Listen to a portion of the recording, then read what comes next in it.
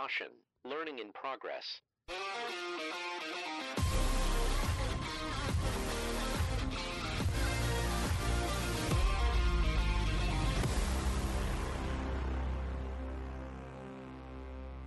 Good morning, everyone, or hey, happy time of day to whenever you're listening to this podcast. This is Smarter Every Season. My name is Tyler Hubert. It should come as no surprise that Hans Stutzman is here this morning. Hans, what do you think? As you come in, you've got about a 45-minute drive in, and you look across the countryside. What are you seeing? What are your thoughts this morning? It's still a little wet. Got a little bit of wet water. It's still cold this morning. We're still getting warmed up. I'm expecting we'll see some guys running this afternoon. There's a fair bit of stuff that's planted on my drive to work. I know that some of you guys in the north are still looking at a foot of snow still, which is a little bit unnerving for you guys to be this late and still seeing snow.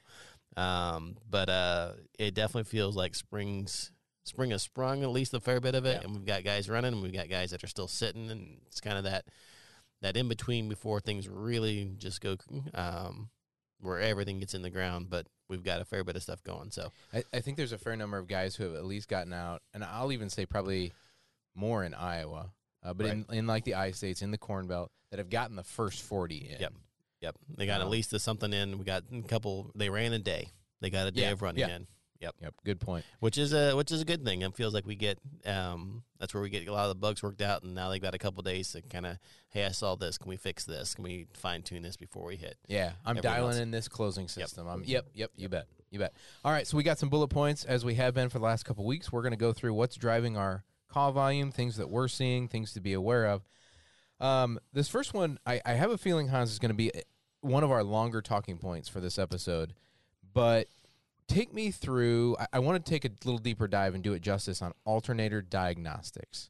Yeah, alternator diagnostics it's one that we keep coming up with several different times. We've got it a couple different times in the last couple of days. Couple of good things to remember with the alternator. So you've got power coming from your tractor, and you're trying to use the alternator as the additional supply to it. So they work in conjunction together. One good way to verify, well, a couple of things. One is that's got to go through. We want that power from the tractor comes through the solenoid. We don't want the alternator wired into the same side as the tractor incoming side. We want that to be on the outbound. The alternator should be on the outbound side of the solenoid, not the inbound side. That solenoid's not designed to carry 200 amps of current continuously. It can handle a large rush of current, but to run 200 amps continuously, you're going to get a drop in voltage. So that's one of the first things the guy said, well, my alternator's not getting power out. I'm not getting enough power. Well, if your alternator's running through the solenoid, you're going to have issues keeping power on the home system. Move that power lead to the outbound side of the solenoid. Outbound side of the solenoid. And for those of you wondering, the outbound side of the solenoid is the one that has their terminal has 5 wires coming off of it. That is the outbound side of it.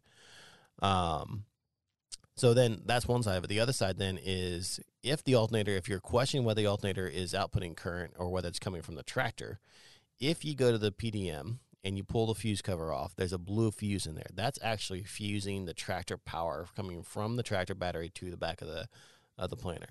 If you pull that 60 amp fuse, the ground's still intact, everything's still intact, that alternator's running. If the alternator's running when you pull that 60 amp fuse, it will continue to run and output current.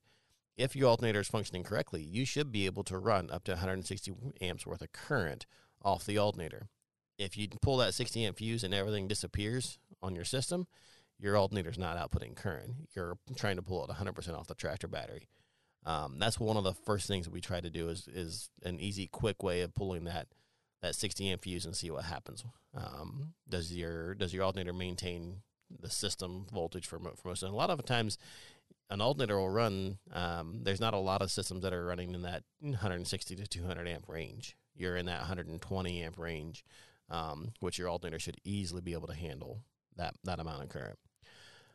So that's a good way to do it. And then a couple things then, if your alternator is not putting out current or you're losing you're not pulling enough that 160, check the RPM of the hydraulic motor at which it's running. That should be around 4,400 RPM, 4,000 to 4,400 RPM.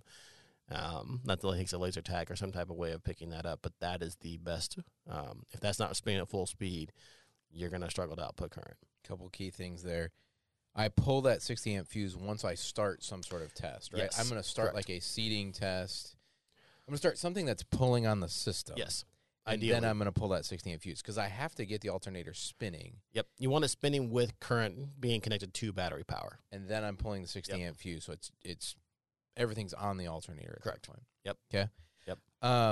Am I right in thinking, too, that you had mentioned it's about 4,500 RPM for the motor? Mm-hmm. That's even sitting still. That's sitting still. It should be running 4,400 at all times. So if you load up that alternator, if you put a load on it, and that would drop, like if you do get a laser tack and measure that, it could be that the alternator is failing. It could also be a hydraulic flow issue, correct? So you have to investigate both, I think is what I'm saying. Yep, you have to just investigate both sides. If you got to check the hydraulic flow to the alternator, it could be a motor issue. That's also one. If you're running power beyond, make sure that everything else is turned on that's running that. We've ran into that a couple of times where Delta Force is on a power beyond, and they're only getting 1,500 PSI. The alternator motor, when you put a load on it, won't keep up with that. Most often, too, our alternators are plumbed in with a lift manifold for Delta Force. Yep. Make sure the hose sizing, go onto the cloud, look at the hose sizing resources, make sure. I think what tends to happen is maybe you get a 16 or 24 row planter, you use half-inch hose from the tractor. That's a 10 to 12 gallon a minute requirement. We're in good shape. But then we also throw in a furrow-force compressor or whatever it may be, and those lines don't get sized up, and now we're starving an alternator. And one more thing I know I've seen it a couple of times this week is also make sure that the alternator, the two leads coming from the PDM are on the ground and power post. Those are not always. There's a sensor post that's right next to the power post on the alternator. That is not the ground. The ground is on the bottom of the alternator. So make sure you get the right one on those. I've seen that a couple of times. That does not output full amount of current when you do that. What about like testing voltage direct off the alternator? When should I do that, and where exactly? So if I check directly, anytime I'm questioning the the output from the alternator, if you test that, you should get 13 volts off the alternator. And I check it directly on the post of the alternator. On the ground and the power post. On the ground and power post of the alternator. Yep. Okay. All right, Hans, can you talk to me a little bit about what event code 914 is? It's load pin related, and I think it causes some confusion because it makes it look as if the load pins are bad. What is it? Yeah, so load 914 is a pretty simple event code. What it means is that we are showing lowered on the planter, we are moving, and we are registering 0 weight on the gauge wheels on the load cell. And that can be a lift switch issue. If you show lifted or you show lowered going down the road, you're going to get that event code. If you are going through the field and there's a row unit that's not getting depth on the gauge wheels, whether that's because the dirt's hard, whether that's because there's a mechanical issue on the row unit, if you're showing lowered and moving and not getting weight on the load cell, you're going to get a 914 event code. So that's not a pin issue. It's just saying, hey, there's no load on this weight pin because something's happening to it as we're showing lowered. I probably need to validate that's the event code I'm getting in the Yes, make sure that is. center. Yep, go to the event notification center and look at the event code numbers. They mean something. And then how do I treat that? What do I do with it? So generally at that point, I would say that's a mechanical issue if you're actually planting on the row unit itself. Something's getting stuck in the gauge wheels. Something's prohibiting the row unit from getting down to full depth. If you're going down the road and you're getting that event code, that indicates you have a lift switch issue. Yep, I like it.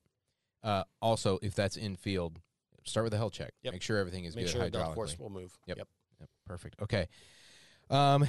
We have touched on our last 2 episodes on liquid resources. It still continues to be a call driver, candidly. It is. I would still highly, highly recommend using especially the pump calibration videos and the EM FlowSense, EMHD setup resources. One of the big things that I want to call out in the pump cal on a Gen 3, so when you use that manual test, there's some things that are catching guys there. So a couple specific bullet points here, Hans, and I want you to call out. Yeah, so when you go to the manual test, if you are say have a pump cal for the first time, we're still using all the default numbers, which spins the pump at like 25% duty cycle, I believe, 25 or 35% duty cycle. A lot of times, if you're in auto, that's not enough to run the pump. Like you have to flip that over to manual mode, and you have to manually increase that PWM percentage. Depending on what type of pump it is, you'll have to manually increase that PWM percentage to get that pump to run. It's not an issue in software. It's just a matter that 25 PWM percentage may not be enough, or duty cycle, since we call it duty cycle. And I'm used to seeing row flow and PWM percentage, not duty cycle. Showing your age a bit. Yeah, a little bit. And so, one of the first things then is when you get into that manual test, make sure that you flip that over to manual PWM control, not auto control, and then manually spin that pump up to what it's supposed to be. Yeah, so for our dealers, if you get that call from a grower that, well, I got my rate in here, but the pump's not spinning, look at the duty cycle. It's probably still going to the default numbers, which is the whole reason why we're doing the pump calibration, right? Correct. Is to change those numbers. Yep. Ignore the fact that it's at automatic right now. Just go to manual, kick it up to, I'd say, probably 40, 45%, keep increasing by increments of 5 so that pump starts running stable. Yep. Okay, I'm going to go ahead and knock out this next one here, Hans. I've had a handful of phone calls. As we get more and more split can systems, I think what we're kind of getting is sometimes where grower is hooking up tractor to planter, and they're getting can A plugged into the extension that goes out to start can B. Correct. And when that happens, no key switch power is getting out to the system. I've seen, because we don't pass key switch power through can B. It's only through A. I've seen a handful of times where guys will mistakenly bypass the solenoid in that instance. And what I will say is when you bypass the solenoid, that will provide power out to the SRMs. So initially, when this happens, you plug A into B's extension, and there's no power. There's no lights on anything. So then you bypass the solenoid, and that does get lights to everything on the planter, but it does not start the daisy chain or can communication process. Correct.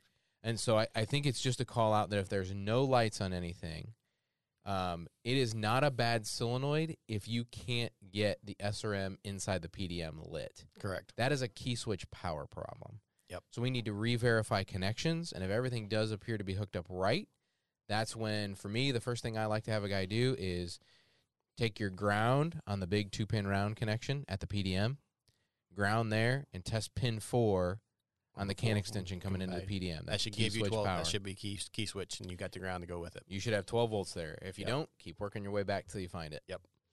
I think it's just to say that it's not a bad solenoid if you don't have a light on the SRM and the PDM. Yep. Yeah. Tyler, Perfect. What you're really saying is you want everyone to take the PDM off and look on the side of it. Yes, but you can see the light flash under the fuse bank. I have found that out. You can do it. You can peek in there. There's a little gap. Little gap. All right. Hans, best practices for setting up something in a Gen 3 that it's not active on all rows. Like I'm thinking of SmartFirmer. If I want to test, or I have half a speed tube with a planter with speed tube on half the rows. Yep. So when you set that system up, there's an active rows box in there. You are assigning hardware, and you also have an active rows box. On that system, on Gen 3, 23.0, everything should have an active rows set to all, even if you're only putting 3 rows of a particular hardware piece on the planter. So if I'm putting 3 SmartFirmers on, active rows should be set to all for SmartFirmer. If I'm putting 3 404 sensors on, active rows should be set to all. The hardware piece is the piece that we're actually concerned about making sure. There is one caveat to that. That is delta force. If you're putting delta force on a split row planter where delta force is only on the corn rows, that is the case where you can assign the hardware and then go in and say active rows for delta force is set to odds, evens, left, custom, right, whatever list. It is. Yep. That is the only exception to what you're doing there. Everything else, active rows should be set to all in there when you assign the hardware. The hardware pieces that you assign is what makes the difference. Okay. All rows active, and then just tell us what rows it's actually plugged into. Yep. Okay. Hans, the last one I've got here is just kind of knowing or a call out of when to use orifices. Anytime that you are splitting flow after an HD, you'll want to use an orifice. Correct. Yep. And it's not the thing. I mean, when we think of orifices in the past, before we had HD, an orifice plate was regulating the flow. Like that was what we set our flow with. That was what we had. We had a pressure, and that was our regulation to hit the pressure and flow we needed. With HDs, we're controlling the rate with the HD, so we're going to hit the rate we need. What you need, though, is after you split that, you've got to have a way to balance the flow so that it doesn't go down one liquid tube. You got to make sure that it balances out. So it's going to be, if you're running conceal, you've got to take your gallon per minute per row, split it by 2 because you're running 2 different paths, and then get an orifice that's going to match that rate. And then generally I would say you can increase that size, go a little bigger than that, because you don't need it to hit that exact rate. You need to just create enough back pressure that you can hit it. I think TJet actually has a really good orifice chart on their website. Yep. So, yeah, if you, like you said, if your gallon per minute you need to hit is 0.5, if you're splitting that 2 ways, you're looking for an orifice that's half that, right? You're splitting it. Yep. Yeah, and again, to your point, I don't remember exactly what we call out, maybe shame on me, but I would think it's upsize, 10 to 15% is what I would say you can upsize it. Agreed. You get a much wider range to hit your rate when you're not controlling, to use an orifice when you're not actually using to control the rate. Yep. Hans, very good. I think we've hit our 15-minute mark and bled over just a little bit. So I think this is a good point for us to wrap. Thanks for your time. No problem. All right. Thank you, everyone, so much for listening. And as always, have a safe and happy spring.